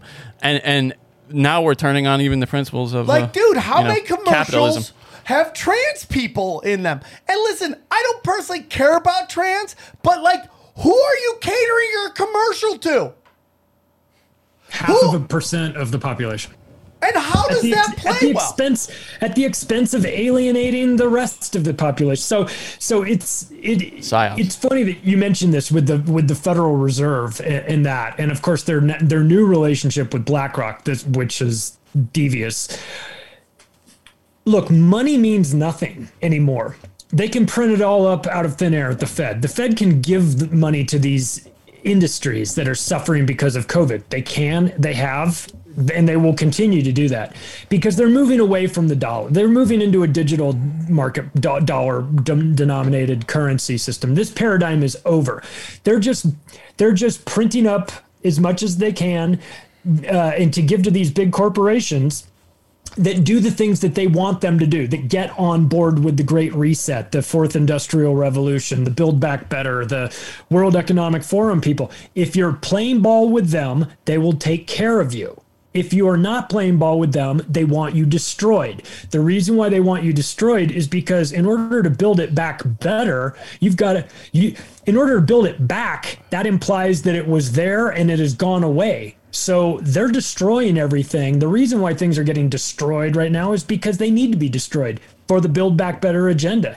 So that's why we're going to continue to see this insanity where we're going to scratch our heads and go, why would you ever do this? Why would you run your business like this? You're a airline and you're going to do these things? These things are going to destroy you. And the airlines are going, yeah, but what you don't realize is that we're on board with this program and they've promised us they're going to take care of us. So they'll take care of us because we've got to change society to make it this fourth industrial revolution, the transhumanist agenda. And they'll get our backs on the backside because we've shown that we're willing to participate and play ball in this. And so when the new Fed coin comes out, we're going to get, they're going to create that out of thin air, just like they do at the Federal Reserve with the Federal Reserve notes, and they'll just put that into our account. We'll be taken care of. That's our reward for playing ball. Meanwhile, small and medium-sized businesses, they will be destroyed in the wake of this. And it'll be like, well, we couldn't do anything about it. It was just bad luck, because of COVID. Wink, wink. All right. I totally agree, dude. That COVID has been just a front, a smokescreen for this Build Back Better, for this social credit score. And I still have hope, man, and I will till the day I fucking die. The day this show ended, I'm either too old and we talked about everything, or I think we have no hope left. Those are the two ways this show ends. We talked about everything 1,000 times, and I'm ready to just go and just decay on my land.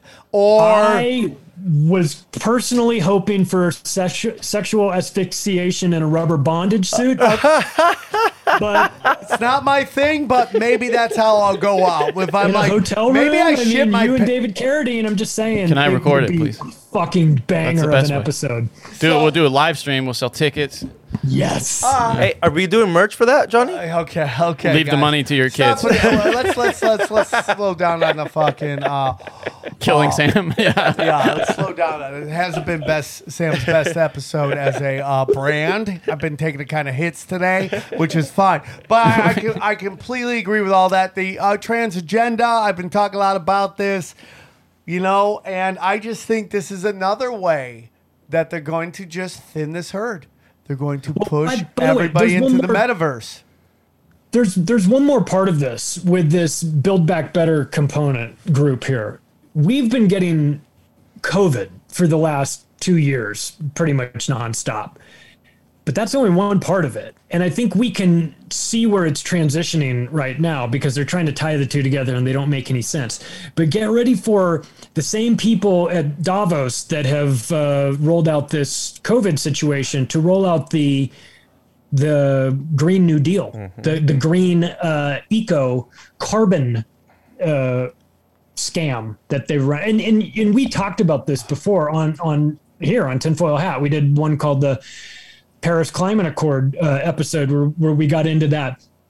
And for those that I'll keep it short, but for those that don't know that the carbon we're all going to die, our CO2 emissions are through the roof, and all of that is a gigantic scam. That's a huge tax scam. They write about it in their books. I'm not making it up. They wrote about it in a book that the Club of Rome put out called The Limits to Growth, which they put out in 1972. And it talks about how they're going to use the idea of global warming as the pretext to create first, and then collect a carbon tax that will be used as the funding mechanism for their one world government. They write it in the book. You could speculate they might be doing this. You don't even need to speculate. They write it in the book. So it's like where we're headed with this. We're starting to see a lot of it. For those that are observant or from this moment on, if this is in your head, just watch how they try to tie COVID to carbon. It's a hell of an effort on their part because there's no connection at all, but they're going to try anyway and make this about your consumption in the COVID era and the changes in your life that you've had to make because of COVID. This is going to fit nicely with the changes that you're going to need to make in the carbon era that we're moving into. In fact, we even had MasterCard talking about it recently about a new credit card that's going to be tied to the products that you buy are going to have an ESG score. Suck corporations my dick. Suck my dick. Where the purchases that you make, if the purchases are not carbon friendly, you won't be able to make them on your credit card. You'll be swiping that thing through. The guy at Target swiping the thing, trying to scan it because it won't scan. Well, it's because it's got too much of a carbon output, and your social credit score is too fucking low for you to be buying that right now. You're not allowed to do that. So that stuff is coming under the guise of carbon tax. Got to save the planet, but just think about the way you've thought of COVID and just continue that line of thinking in terms of being suspicious when dealing with the carbon situation as well, because you're going to see a lot of overlap. Listen, dude, I mean, you say, again, I talk shit about Trump and I'll continue to do it. He's a Zionist as a motherfucker. But, he got us out of that Paris Climate Accord. Yes. Okay. That was a good thing. And who was running that? Club of Rome, like Charlie said. And like Shiva, he was the one who broke it down to me. It was never about curbing CO2 levels, which, by the way, everybody, we need CO2 to make oxygen, right? You got Elon Musk, phony ass, going, I will pay $100 million to anybody who comes up with a way to pull CO2 out of the air. It's called trees. That's what trees do. Trees do that, okay? The ocean does that as well. Yeah. We have a planet that does that, you lying sack of shit. I mean, you're just so full. All these billionaires are so full of shit, man. Okay? You're so you got this Club of Rome. What's Rome? The Vatican. Black nobility. Okay? Guess who's a part of Club of Rome? Al Gore. Surprise, surprise. So what it's about credits. And Al Gore's best friend was Ken Lay, the CEO of Enron. And what was Enron busted doing? Cap and trade, carbon offset scams, and energy manipulation. Who taught Al Gore the carbon tax hustle? Ken Lay. And that's where we're going. And so that's why when people are going, I think it's really weird that Al Gore is lecturing us about all this when he's got a Gulfstream and 4 houses and a 10,000 square foot house in Tennessee. Oh, really? You think he's a hypocrite? Congratulations, you're alive. Of course he's a hypocrite. Now just extrapolate that to all of them, because they're all lying about this shit. We just saw the COP26 in Glasgow. What happened? 400 of them show up flying in on their private jets to talk to you about carbon in a day and time when we could have a Zoom meeting for that and save the atmosphere. Yeah, right. You're going to fly in all these people and then lecture us about carbon, which, by the way, if we're going to get honest about that, one of these semi-major volcanic eruptions that we've experienced hundreds of thousands of times in our existence is enough to put more carbon in the atmosphere than all of the industrialized world has put combined. So, let's just stop. It's another invisible enemy that's going to get us, just like terrorists, just like COVID, and just like carbon, right? Yeah. It's invisible enemy. It's out there. It's going to kill you unless you give more money in taxes to our people. I mean, if you can't figure out the scam, but like any other good scam, whether it be terrorists or COVID or carbon or whatever, they prey on the fact that you're a good person and that you want to help other people because you're a good person. And that if it means buying less steak because that's the right thing to do, you'll find a way to buy less steak because you're a good person. 100%. It's not about that. It's about them manipulating you into getting you to change your behavior. And these people that are putting these policies forward, they're not changing their behavior. You'll own nothing and be happy. Oh, they're talking about you. Yeah. They're not talking about them. They'll own everything. Have you watched that video? It is insane what they're predicting. And they do it with a glee on their face. It's unbelievable. And again, I've been saying this a lot, but I say, dude, I believe that all this stuff with masks, COVID, vaccines, they're just trying to do data. Okay, how many people are doing this? How many people do we have in our pocket? And they're going to take all those people and just march them right into the metaverse. Yeah. Here we go, guys. That's what this whole Facebook thing. Remember that scene in The Big Short where those two guys that are real estate salespeople, they basically explain what they're doing, like giving houses to strippers and stuff, and then Michael Scott from Steve Carell's character goes, why I don't get it. Why are they confessing? And that's what this whole thing is. Like sigil magic? Yeah. Well, but with like Zuckerberg and the whole metaverse thing, like why is he telling us this? He's bragging is what he is. Yeah. He doesn't realize that I think to me, Zuckerberg is the ultimate tool of dark forces. He's just been putting. I really don't think he's a sort of an agent. He has agency in this. I really think he's just a tool. No, I think the ultimate tool. I think he's controlled opposition. I think the story of Facebook is bullshit. Just like the story of Amazon is bullshit. Just like the story of Google is bullshit. He's put there though. DARPA stuff, and they're picked because he probably showed signs of one, being manipulative. Of being able to manipulate. 2, signs of being somewhat of a psychopath. Okay, want to. That's a big part of it. Fucking scorch the earth because he can't get any pussy, right? That's it. That's a big part of it. And he's in Ivy League school, which means he's somewhat part of the group, the inner circle. I had this conversation with David Icke about this, that there's 2 origin stories that they put forth. It's either the freshman nerd in his Harvard dorm room starts this transformational technology company with his roommates who he later fucks over, and as he moves out to the West Coast, Bill Gates, Mark Zuckerberg, yeah. Or you get we just got lucky and started this tech company in our garage in Silicon Valley, Hewlett Packard, Google, 23andMe, Amazon, whatever. All these Apple. Oh man, we just worked harder than everybody else. We just got lucky over here at Google that had nothing to do with our grant from Stanford Research Institute. We just got lucky over here, with this money that just happened to flow in from InQtel, the venture capital arm of the CIA, from Sequoia Capital. I don't know how this happened. It's really weird that we have all these spooks sitting on our boards of directors, but I mean, I guess that happens when you take money from InQtel and when you take money from DARPA connected companies and things like that.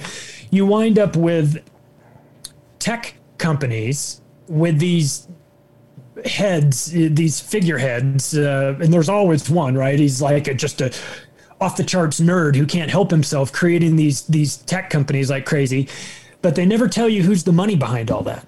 And they never tell you who is managing that process or who's on the boards or that the boards of directors are interlocking with other boards, that there's more to this. So yeah, Facebook and all of that stuff, not accidental, not just some fluky thing that happened. I'm not trying to say that couldn't happen. I'm just saying that when you're the most successful data collection company in the world, it's not accidental. I think they're scrambling, though, Facebook, because they're losing people, young people, and they're trying to figure out now. That's what this shift is to Meta and all this shit. They're trying to figure out now, how are we going to continue to hoover this data when we're bleeding young people left and right? 100%, but it's also part of the plan. I mean, now... Oh, it is the plan, yeah. Now Microsoft's scrambling. They're like, oh, we're going to get it too. We're going to do Metaverse too. That's the thing. Yeah, that's the play. But it's like Bill Gates and Jeff Bezos.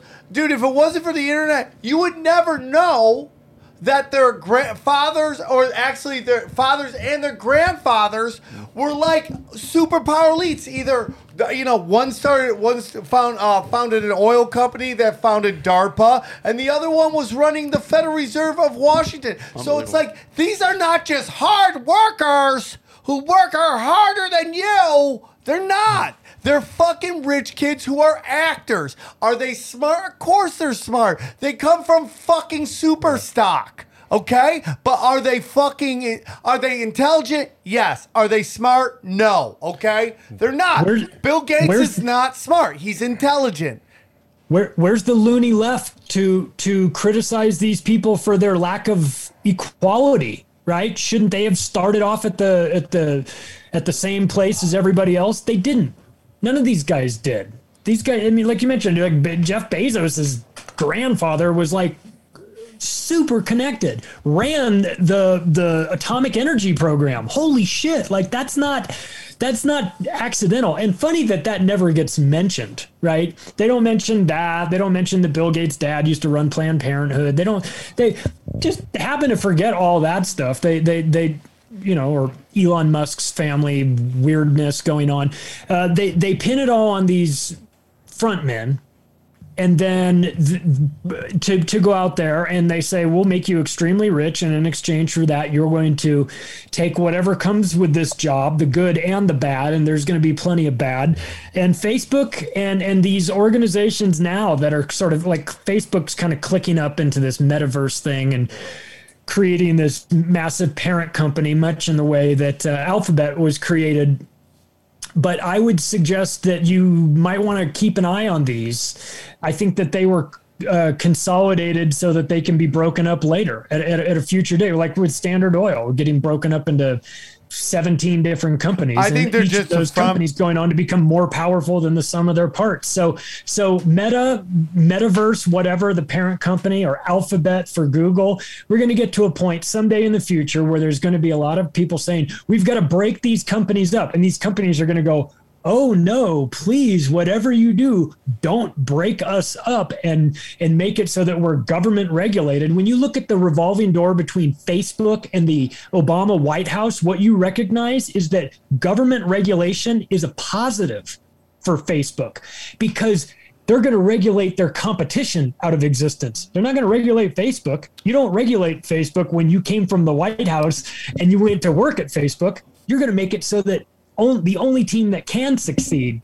is the Facebook team. So the blurring of the lines between governments and these so-called private companies has always been there. We've watched it in the pharmaceutical industry. We've watched it in Wall Street. But with the big tech firms, I think that the average person now is starting to kind of connect the dots and go, well, hang on a second. This seems like maybe like the potential for an unhealthy relationship to have Facebook this cozy with the White House. And of course, it is dangerous to have that relationship. Well, you know, that close. it's not just that. I mean, like, this is gonna sound crazy, but look at Pornhub, right? I mean, Pornhub was the fastest website to ever get to 50 million users. No other website ever moved that quickly. And when I see that, I go, "Oh, where's the invisible hand in this?"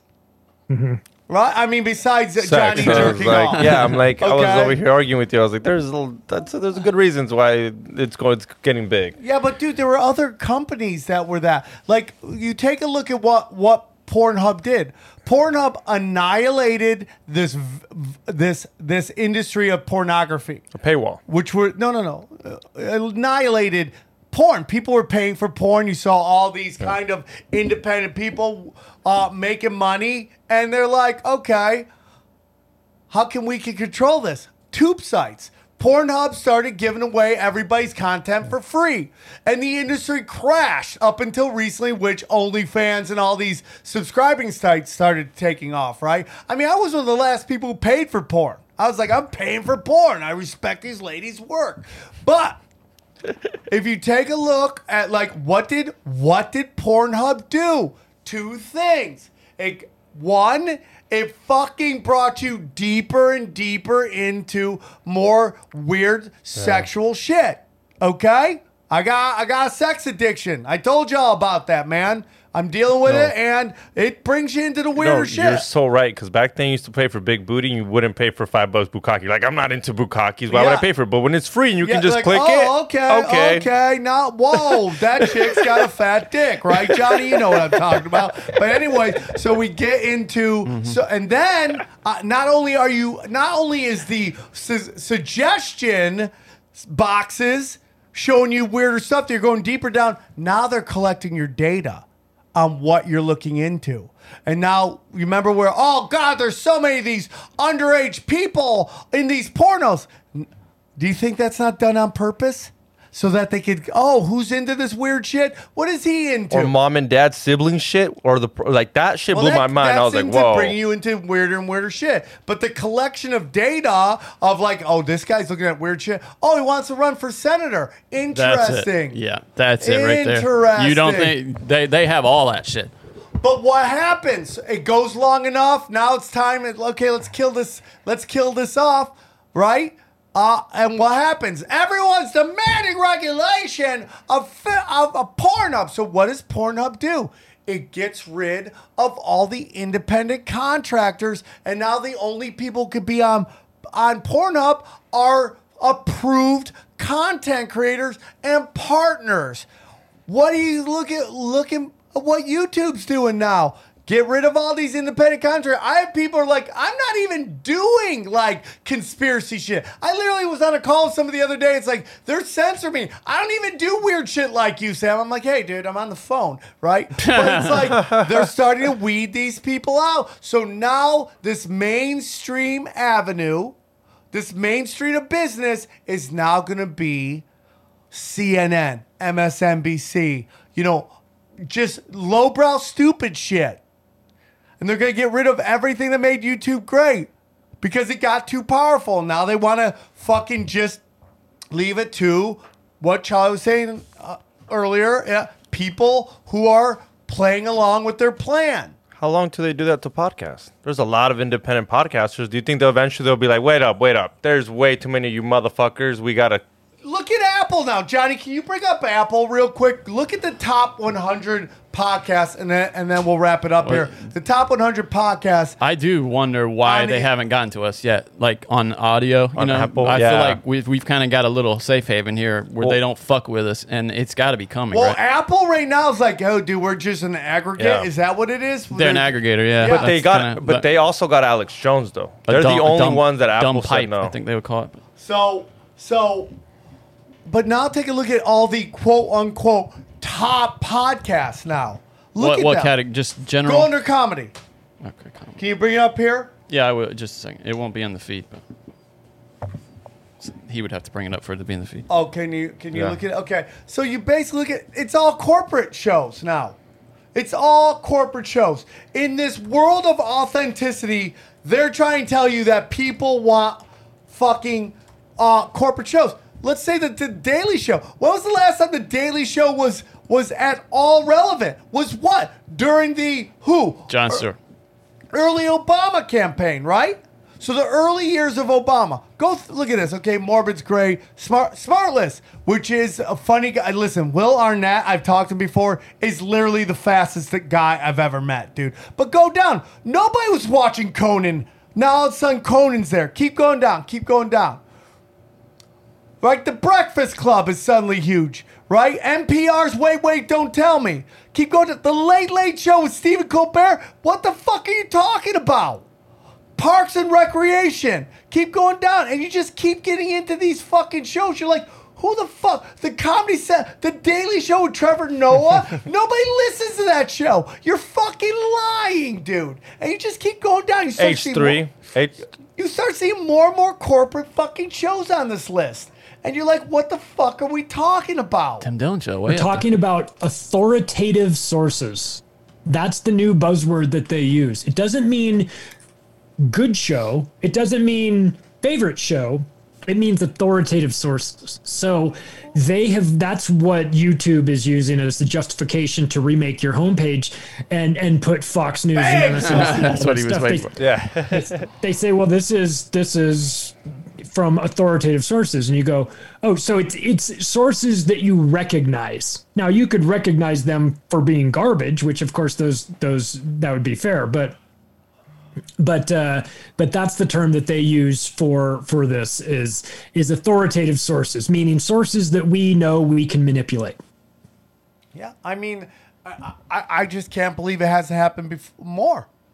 I mean, like, you look at people who can't get ratings on everything. Like, Chelsea Handler was trying to convince us that she was a top 10 podcast when her show was taking off of Netflix because it was the worst ratings out there. I mean, iHeartRadio had their iHeart Podcast Awards, and they didn't call us, they didn't call Rogan, they didn't call none of the big boys, and they had their own award, they're number one, and it's one thing, it's only on your network. Why are you calling it the number one podcast? Yeah, right? It's the number one in your network.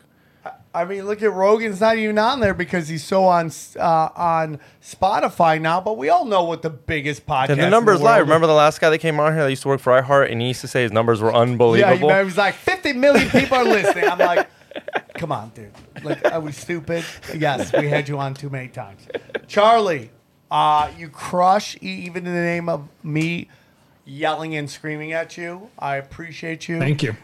Tell us one more time about not just your new book, but all the books you have, your podcast, and where they can find you. Macroaggressions is the podcast. That is the big one that's happening, my individual one. Then, and you can find that wherever podcasts are served. Also in video format, you can get that at David Icke's platform, Iconic. You can go to Rockfin, where all the cool kids are, and Odyssey, sometimes YouTube, but you know how those people are. I won't put them on. I typically try to keep it off of YouTube if possible. Union of the Unwanted with Sam Tripoli. And Midnight Mike from OBDM and Ricky Verandis from The Ripple Effect. You can catch that twice a month wherever podcasts are available, I think. And also Day Zero, that's out as well. My website is theoctopusofglobalcontrol.com. People can connect with me there. I'm pretty easy to get a hold of. The book is available for sale there in digital format. If you donate $10 on PayPal, I'll send you digital format of the new book. If you donate $15 or more, I'll send you the new book plus the first book, The Octopus of Global Control. Digital formats only. I want to do that. Have an option for people that want to get around Amazon, but the paperbacks themselves are available on Amazon. They are the ones that print it and ship it and do all that good stuff. So you can catch the new book, Hypocrisy: Surviving in a World of Cultural Double Standards. That is there.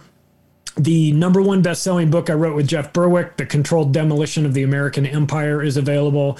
And also the first book, The Octopus of Global Control.